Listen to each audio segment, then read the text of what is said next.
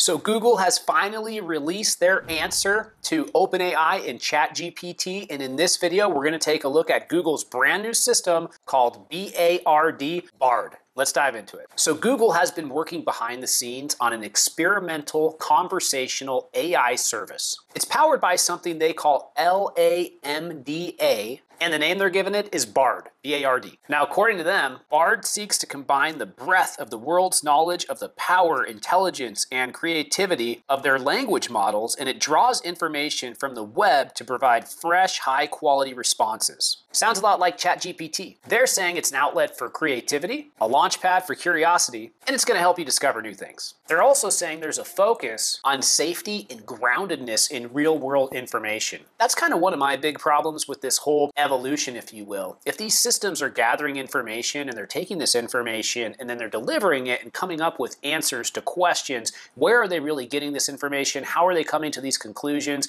I've actually seen that they've come to many false conclusions in the case of OpenAI and ChatGPT, where essentially the AI systems are trying to make a case for something and they get so down a rabbit hole that they come up with false information. So Google is saying that they're going to be able to keep it quality, safe, and grounded. We'll see. Now, Google's most excited about how they can take this information and turn it into useful knowledge more efficient. Some examples that they give are, is the piano or guitar easy to learn? How much practice does it take? As of right now, Bard is brand new. We don't know the exact implications it's going to have in search or how prominent they're going to make it. But if it were to be one of the most prominent things in search and people started using it more, then the links and things like the Google Local Pack and all the things that we use quite often from a search engine optimization perspective, it could have an impact on the SEO industry in some ways. That being said, there may be a new field emerging, which would be something like Bard SEO or ChatGPT SEO, essentially finding ways to deliver information into these AI systems so that they deliver the answers for the things that your customers are looking for, thus getting more customers.